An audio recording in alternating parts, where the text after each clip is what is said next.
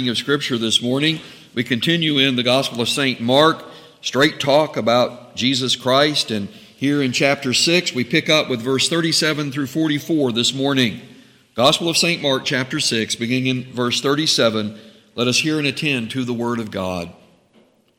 But Jesus answered and said to them, "You give them something to eat." And they said to him, "Shall we go and buy 200 denarii worth of bread and give them something to eat?" But he said to them, "How many loaves do you have? Go and see." And when they had found out, they said, 5 and 2 fish. Then he commanded them to make them all sit down in groups on the green grass. So they sat down in ranks, in hundreds and in 50s. And when he had taken the 5 loaves and the 2 fish, he looked up to heaven, blessed and broke the loaves, and gave them to his disciples to set before them. And the 2 fish he divided among them all. So they all ate and were filled. And they took up 12 basketfuls of fragments and of the fish. Now those who had eaten the loaves were about 5,000 men. We'll end our reading of the Holy Scriptures there this morning. Please be seated. 2 of the most generally known stories about Jesus are his feeding the multitude with a few pieces of bread and fish and his walking on the water. Now, I want to remind you that these 2 stories, the feeding of the multitude and Jesus walking on the water, are connected in the gospel narratives. Here in Mark chapter 6, which we'll get to next week, Jesus walking on the water after the feeding of the multitude. But if you also look in Matthew chapter 14 or John chapter 6, you'll see that the feeding of the multitude and then Jesus walking on the water, these are connected in the gospel narratives. And I find it puzzling that of all Jesus' wonders and signs, that his feeding the multitude with a few pieces of food and his walking on the water seem to be the most recognizable.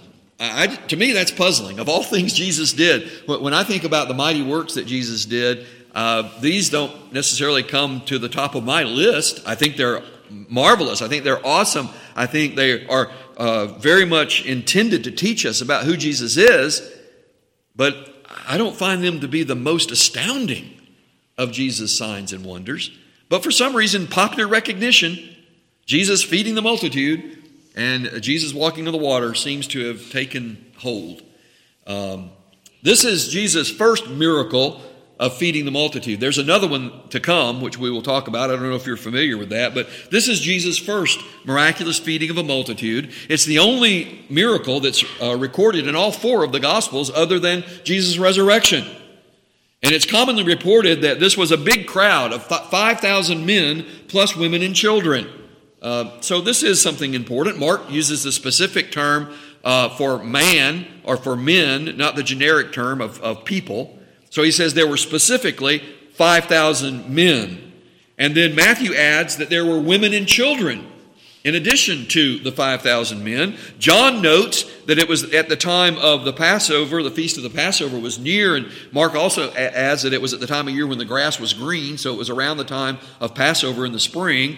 And so it may have been that these were made up of family groups or groups of friends that were traveling together or that were gathering together for the upcoming Passover. But for whatever reason, there were 5,000 plus.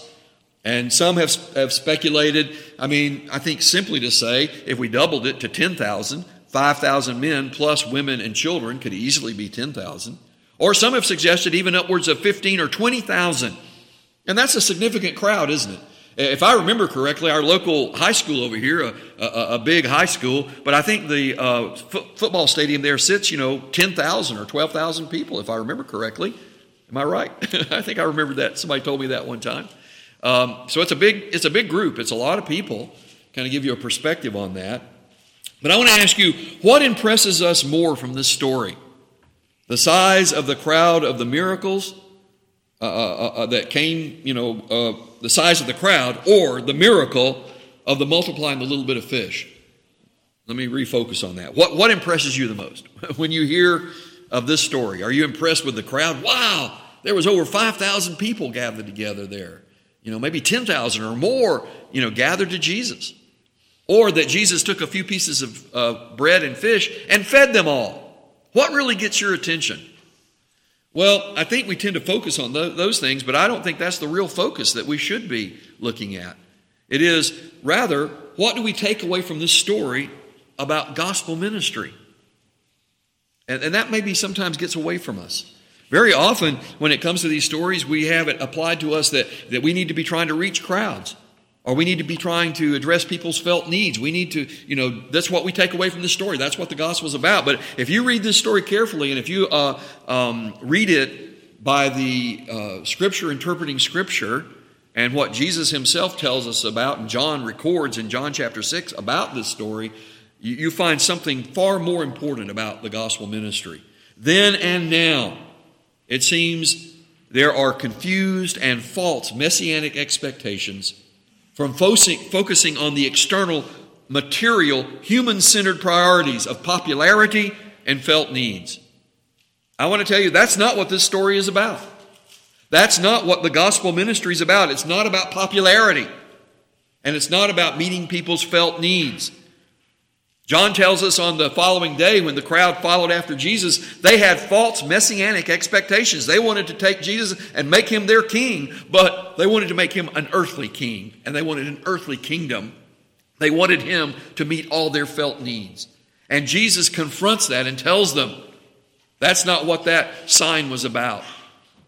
It was about his being the bread of life that comes down from heaven, and it was about his demonstrating to them that they were going to eat and be hungry again, but he would give them the food and he would give them the drink that would satisfy their souls, that would be for eternal life, the heavenly bread. And they said, well, give us this heavenly bread. And he said, I am the bread of life. I give you my body. I give you my blood to eat and to drink.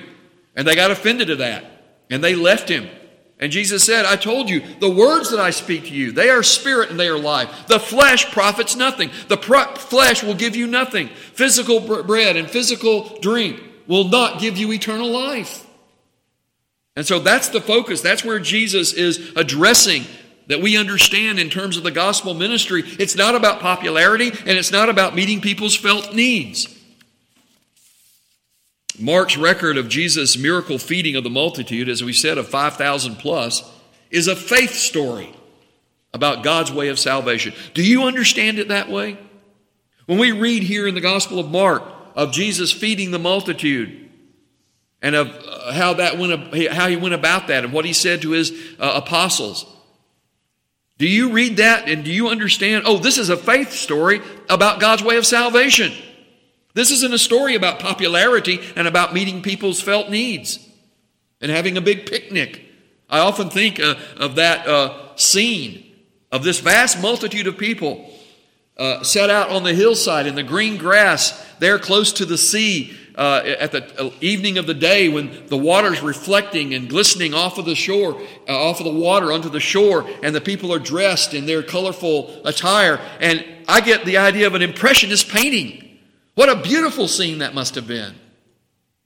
But do we get lost in that and not understand that it's a gospel story? It's about the way of salvation. And in this section in Mark chapter 6, verses 30 through 52, the section that we're in, we're dealing with weak belief. Weak belief from not keeping Christ-centered scripture testimonies and teachings. That's what we're told, as we'll see next week, about the apostles. Even though they witnessed this and were a part of it, they didn't connect it. They didn't connect the dots. As a matter of fact, we're told that their hearts were hardened about the feeding of the multitude, and they didn't connect it to the gospel ministry.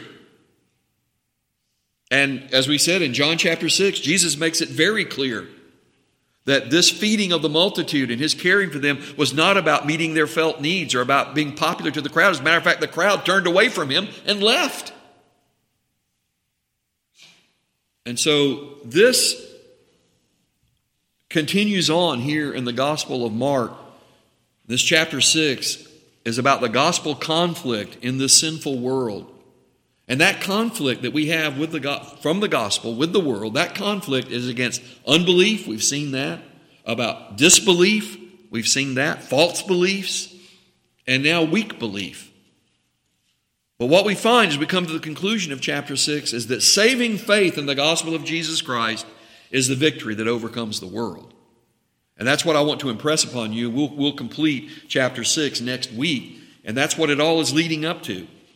This is why we're focusing so and saying, look, this feeding of the multitude, this miracle that Jesus did, it's a story about salvation. not about popularity and felt needs. And we must keep Christ-centered testimonies and teachings so that we not miss the meaning. Look at verse 37.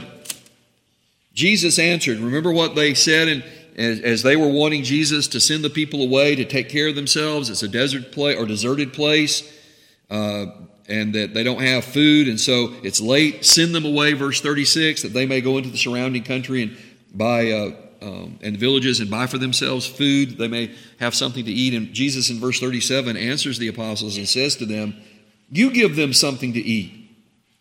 And they said to him, "Shall we go and buy 200 denarii worth of bread and give them something to eat?" So, what was Jesus' intent telling the apostles to give the multitude something to eat? Again, I think we miss the point in terms of what Jesus is dealing with here. Jesus was not telling his apostles to do a miracle. That often is the wrong and misguided assumption that is made. Oh, Jesus was telling them, now as they had returned from the gospel ministry that where he had sent them out, and they had seen the wonders of God, what they had done, he was saying, now take that one step further and you feed them. You do a miracle. That's not what Jesus was saying. Rather, Jesus was testing their faith about gospel ministry priorities. What is really needful here? They were wrapped up and worried about the people eating. Jesus had compassion on them. He cared about them. And so I think it's legitimate for us to ask, as we witness the apostles here, for us to ask, what could they have done differently? What could the apostles have done differently? They immediately jump to a conclusion. We can't provide for these people. Do we oftentimes, in lack of faith, in weak faith, jump to a conclusion that we can't do it? We're not going to make it? It's not going to happen? We immediately give in to doubt. We doubt God. We begin to presume and we look around and we say, it can't happen. And Jesus says, you do it. Is Jesus telling them to perform a miracle? No, Jesus isn't telling them to perform a miracle. Jesus is telling them to trust him. So you know what the apostles could have done differently? They could have said, what do you want us to do, Lord? Tell us what to do. But what did they do? Immediately they said, we don't have enough money. We don't have a way to provide for them. The only way that we can figure it out is that they need something to eat, and we don't have enough money to go buy them something to eat. Now, the amount of money, when they say 200 denarii worth of bread is not enough, they're not exaggerating that amount. That amount, 200 denarii, would equal about 8 months of an average income for a family or person in that time. So about 8 months of an income. That's substantial, isn't it? And so I thought about this as an illustration. Consider if this crowd of men, women, and children was 10,000. It's 5,000 plus women and children. So let's just, as an estimate, for the sake of argument, say that it doubled it. It was 10,000 men, women, and children. 10,000 there with Jesus. By a contemporary comparison, if you were going to feed them with a $3 fish taco meal, that would be $30,000. So here's where the apostles immediately go. We don't have 8 months of salary. We don't have 8 months worth of money to go out and to buy fish tacos for people. How are we going to provide for them? We can't do it. We don't have enough. We're unable to meet their needs. And the point that Jesus is making is, you're looking at the wrong needs. It's easy for Jesus to supply food. That's the easy thing. The hard thing is what it costs for our soul's salvation. And that's what Jesus always says must be first. That must always be the main focus. That must always be the main message of a Christ-centered testimony and teachings. It's about soul salvation. So Jesus' response to the apostles' concern and their concerns about how do we take care of this people intentionally, I believe, is provocative. And the events of chapter 6 in John show that very clearly, that Jesus was intending to be provocative. That if you go, and I'd ask you to read chapter 6 of John, you'll see that where he goes with this and says it's not about physical food. And they say, our forefathers, our ancestors ate manna in the desert. God provided for them manna. And in that story, God provided manna, bread from heaven, but also quail. And Jesus' point is they ate the provision that God provided, but what happened to them? They still died in the desert. They still died in the wilderness. Why did they die in the wilderness? You know the answer. It's replete throughout Scripture, we're told, because of their lack of faith. Yeah, it was easy for God to provide them with food, but they didn't look to Him for their soul's need.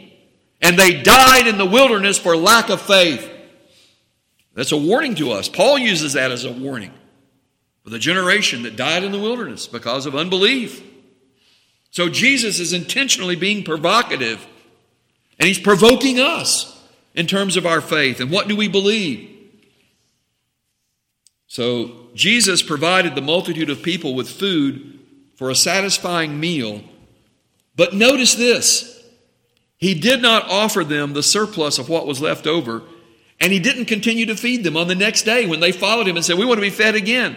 So the surplus that was left over, we'll talk about that in a moment. Jesus didn't offer it to the multitude like magic bread that they could take along with them. Oh, take some of this with you whenever you're hungry. Reach into your lunch basket and you can pull out some a fish taco, some bread and fish. And every time you reach your hand in there, you're going to pull out a fish taco.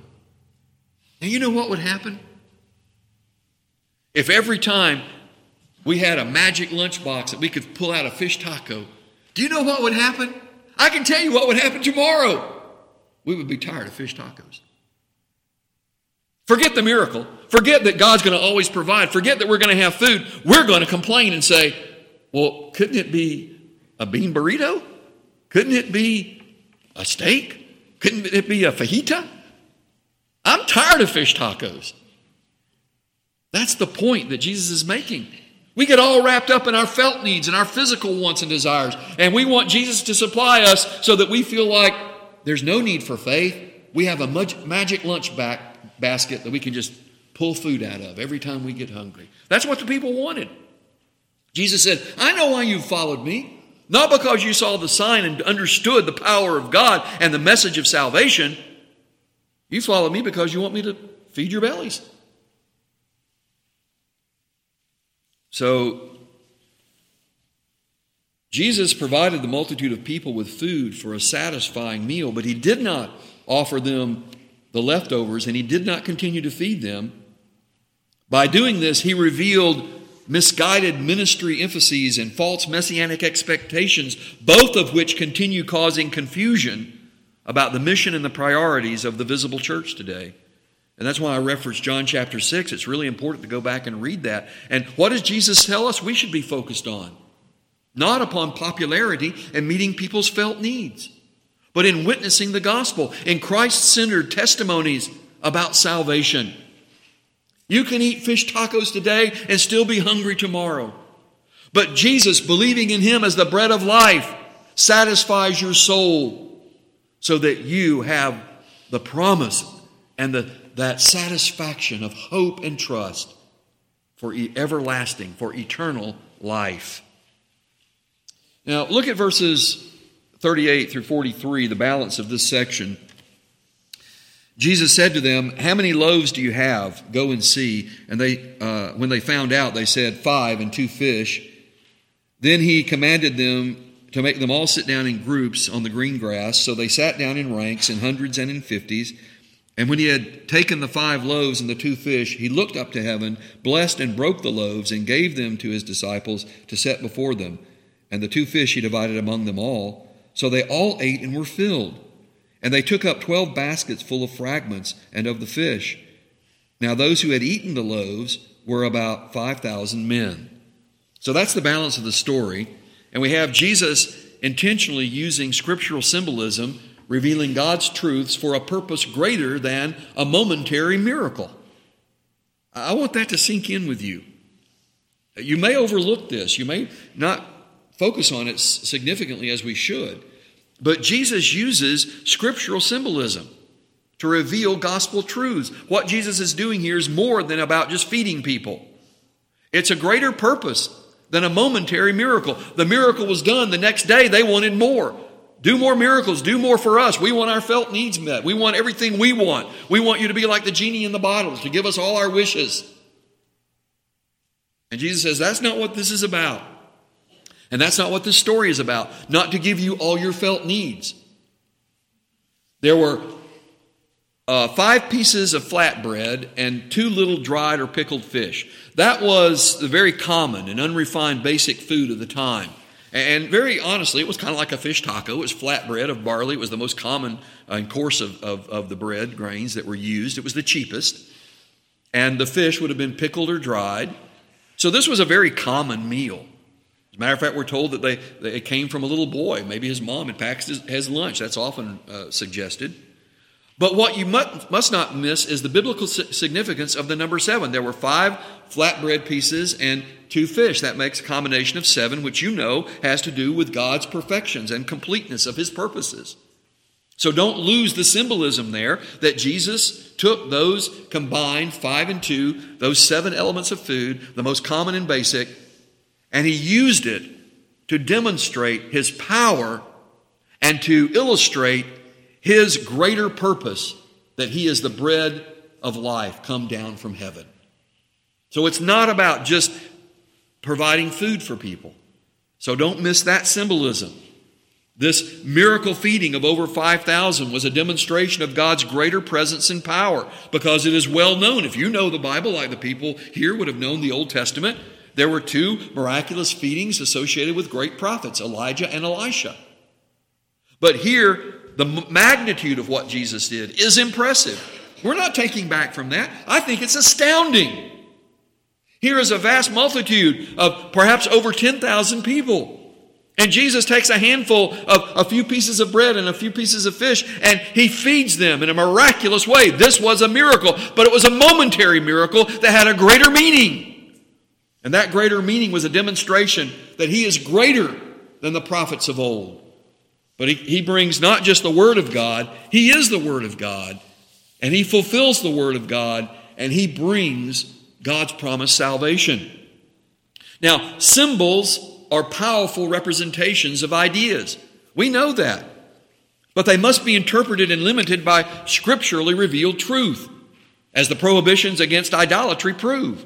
Symbolism is powerful. Symbolism, if it is not confined and interpreted and limited by scriptural truth, easily leads to the corruption of idolatry. And so, some of the greatest temptations corrupting the gospel ministry are idolizing crowds, numbers, and claiming miracles or external shows of power. God's power's here. Come see these miracles. God's power's here. Why? Because the more people, the greater the numbers. That proves our success. That shows that God is blessing in numbers and in shows. And here Jesus tells us, no, that is not a demonstration of God's pleasure. God's pleasure is that you be faithful, that you believe Him, that you trust Him tomorrow just like you do today. That if He provided for you today, He's going to provide for you tomorrow. Why? Because He's God. He's proven Himself faithful. It is a test of faith that we trust God every day. And living by faith, beloved, is not to make us weary. Living by faith is to make us joyful and assured. Are you tired of living by faith? I just wish I had more money in the bank, because I got to pay my bills, and each month I'm having to pay my bills. And I'm just tired of living by faith and having to work hard and having to save and having to pay bills first. I want to have fun. So what you really want is an idol. You really want to idolize your felt needs and your fun, and you want life to be easy, and you don't want to live by faith. Sounds like that's what the people that Jesus was dealing with said, because of the condition of the human heart. And it is dangerous for us to start idolizing numbers and crowds. If we just had more people, if we just had a bigger show, let's change things. Let's make it more impressive. If we can impress people, more people will come. And that's the goal, isn't it? To have more people and to impress them. No, that's not the goal. The goal is to be faithful to God, be true to His Word, and to preach the message of salvation through Christ alone, even if it turns people away, because only the Holy Spirit can turn them to Jesus. In this very context, Jesus says, "It's those the Father has given to me. They're the ones who will believe. I will lose nothing. They will not be turned out, those who believe in me. But those who turn away and say, we don't want that message. We don't want to hear the gospel. We want to have a big show and a lot of people. And Jesus says, that's not what the gospel is. That's not what the purpose is. That's not the reason for my doing this miracle. The miracle's over. Did you get the message? The message is you need God's bread of life. And Jesus says, I am the bread of life. You must believe in me. People say, well, how do we believe in you? And he says, this is the works of God. We want to do the works of God. And they said, well, we want to do the works of God. And Jesus said, this is the works of God, that you believe in him whom the Father has sent. He says, I give myself for the life of the world. You must eat my flesh and drink my blood. And they say, ooh, who can do that? And he says, no, it's spiritual bread. It's spiritual blood. You must understand that you must eat by faith, just like you eat the bread and the fish and you drink the water or wine. You must eat by faith. The words that I speak to you, they are spirit and they are life. The flesh profits nothing. You're only thinking in terms of the physical. You must think in terms of the faith and the spiritual. And I want you to think about this, because there's a lot of controversy that's stimulated over these words of Jesus historically. But let's listen to this, to what Jesus says. Even if the bread and the wine or the juice turned into the body and the blood of Jesus, do you hear what Jesus said? The flesh profits nothing. The words that I speak to you, they are spirit and they are life. Even if the bread and the cup turned into the body and blood of Jesus, it would still not save you, because the flesh profits nothing. Think about that for a moment. We're told that, well, this bread and this cup must turn into the body and blood of Jesus for you to partake of him. And Jesus says, even if it did, that still would not save you, because the flesh cannot save you.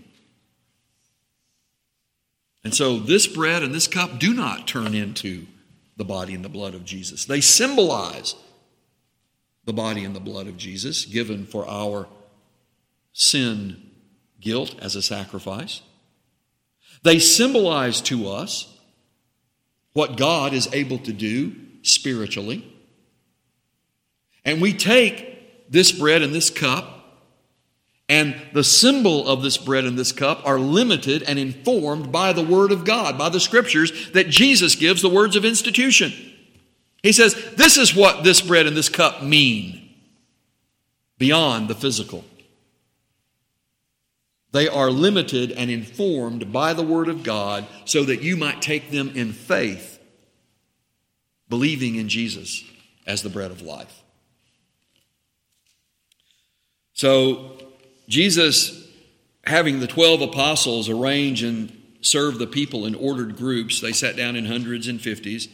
That it symbolizes and previews the new covenant church in fulfillment of Old Covenant Israel. And I want you to think about the 12 tribes of Israel arranged around the tabernacle. And Jesus here out on the shore of the sea, perhaps up on the side of the hill there, and of the groups of people arranged around him. I think Jesus was probably in the middle there, like the tabernacle, and the groups of people were arranged around him, and it was previewing for us a fulfillment of a greater Israel of God, the new covenant. Remember that the 12 loaves of showbread, or the bread of the presence, collected and consecrated each Sabbath day in the holy place of the tabernacle in the Old Testament. Do you know that the 12 loaves had a greater symbolic and significant meaning than the manna and the quail that was provided in the wilderness? What do you think is greater? That God provided manna and quail in the wilderness, the people ate, but they still died, and they were dissatisfied. They weren't happy. We want more than bread. So the Lord caused the quail to come in, and they ate the quail, and they got dissatisfied. And they said, well, we miss the good food that we had in Egypt. So all that God provided for them, and just in terms of their felt needs, didn't change their heart, did it?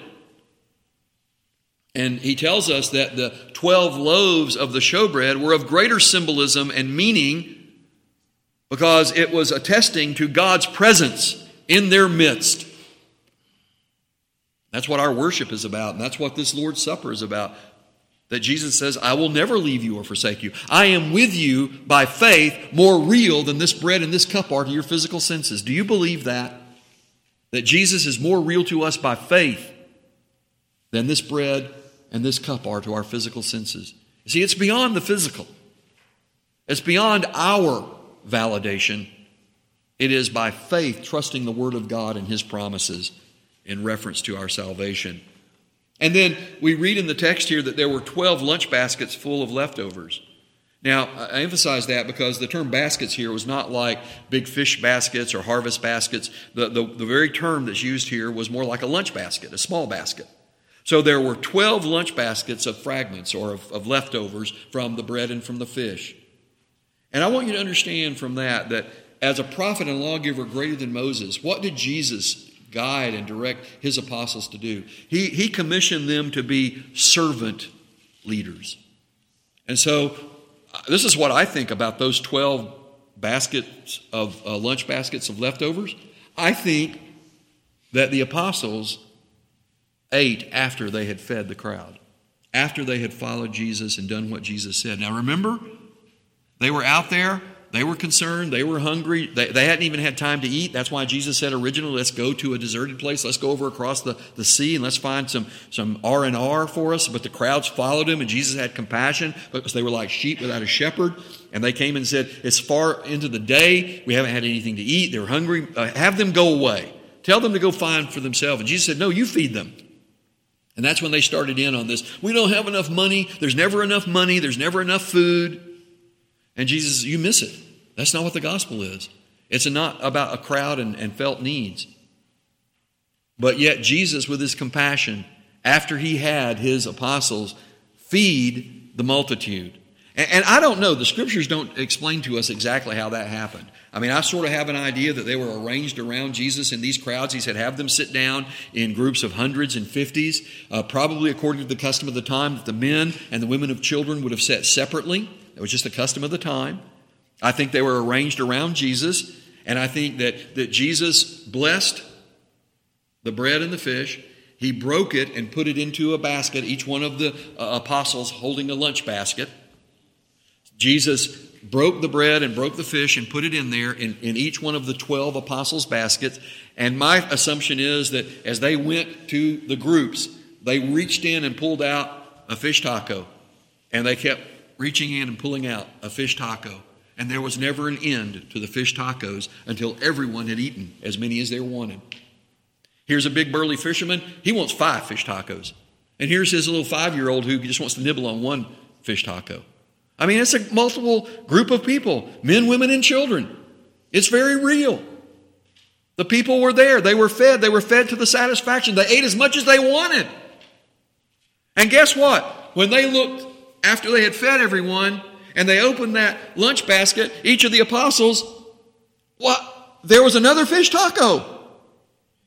Maybe James wanted 3 fish tacos. Maybe Peter wanted 5 fish tacos. We don't know, but they all ate and were filled after they had served the others following Jesus. And I did have this thought. I wonder if anybody offered to share with Jesus. Would that be something? Everybody's so concerned about eating themselves, and they open the lunch basket and, 3 fish tacos left for me. Did anybody even bother to ask Jesus if He wanted anything to eat? Wouldn't surprise me if they didn't. Wouldn't surprise me if I didn't. Shame on me. Because the lesson here is about faith. It's about trusting God. And it's going beyond just having our hunger met. It's about having our life saved, having our soul redeemed. So there are lots of lessons in this passage that we need to take to heart. Keeping the Christian gospel more or less pure is directly related to faithfully keeping Christ-centered testimonies and teaching. And none is greater than the fulfillment of the new covenant in the church as the kingdom of God. They wanted to take Jesus and make Him their king, and He's like, you don't even understand what that means. My kingdom is not of this world. It's not the way you're thinking. But in all the symbolism that's rich in this passage, Jesus is demonstrating that he's the prophet greater than Moses, than Elijah or Elisha. That he is a shepherd greater than Yeshua, Joshua, Jesus of the Old Testament. That he offers food, his bread from heaven, that he is the true bread from heaven. Not the manna and the quail and the food that was supplied, the physical food that people ate in the wilderness, the ancestors who ate and still died in the wilderness. Because it's not about physical food. It's not about crowds. It's not about having your felt needs met. It's not about making a big show that will impress people. It's about being faithful to Jesus day in and day out and saying, if Jesus provided today, he'll provide tomorrow. Will we follow Jesus? That's a matter of fact, that's where this story ends in John chapter 6. Jesus said to the apostles, because the crowd went away, they said, this is hard stuff. We don't like it. This isn't what we signed up for. And they went away and they didn't follow Jesus anymore. Read it in John chapter 6. And Jesus turned to his apostles and said, are you also going to go away? Are you going to leave me? And Peter gives that confession that for all true believers is the bedrock of our faith. To whom shall we go, Lord? You have the words of eternal life. Forget the fish tacos and whether we're going to eat or not. You have the words of eternal life. And we know and have come to believe that you are the Christ, the anointed one, the Messiah, the Son of God. And Jesus said, flesh and blood has not revealed this to you, Peter, but my Father in heaven. Earlier on, Jesus said, the flesh profits nothing. The words that I speak to you, they are spirit and they are life. And so when we take this Lord's Supper, we take physical bread, we take the cup of juice or of wine. It's physical, real elements of food, but they are symbolic, identified and limited by the Word of God and the words of institution to tell us of a greater reality, of a greater truth, that Jesus is the bread of life and that Jesus has given his life blood to cover our sin's guilt, to save our soul. And you know what one of the most wonderful things about the new covenant is? That the blood of circumcision and the blood of the Passover are gone away.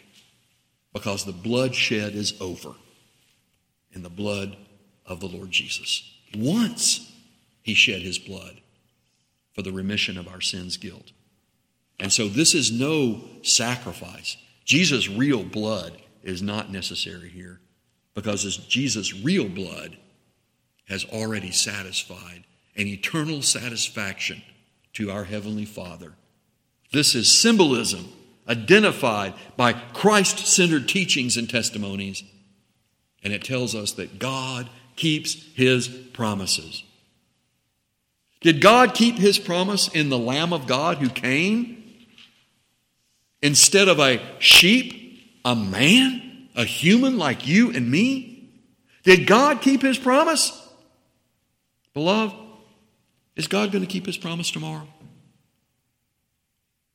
Is God going to keep his promise when the day of your last breath comes? That's what this story is about.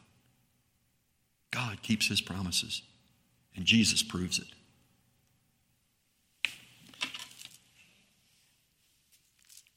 We come to this Lord's Supper this morning. You know that this is the Lord's table. It's not the table of any particular church. It's not the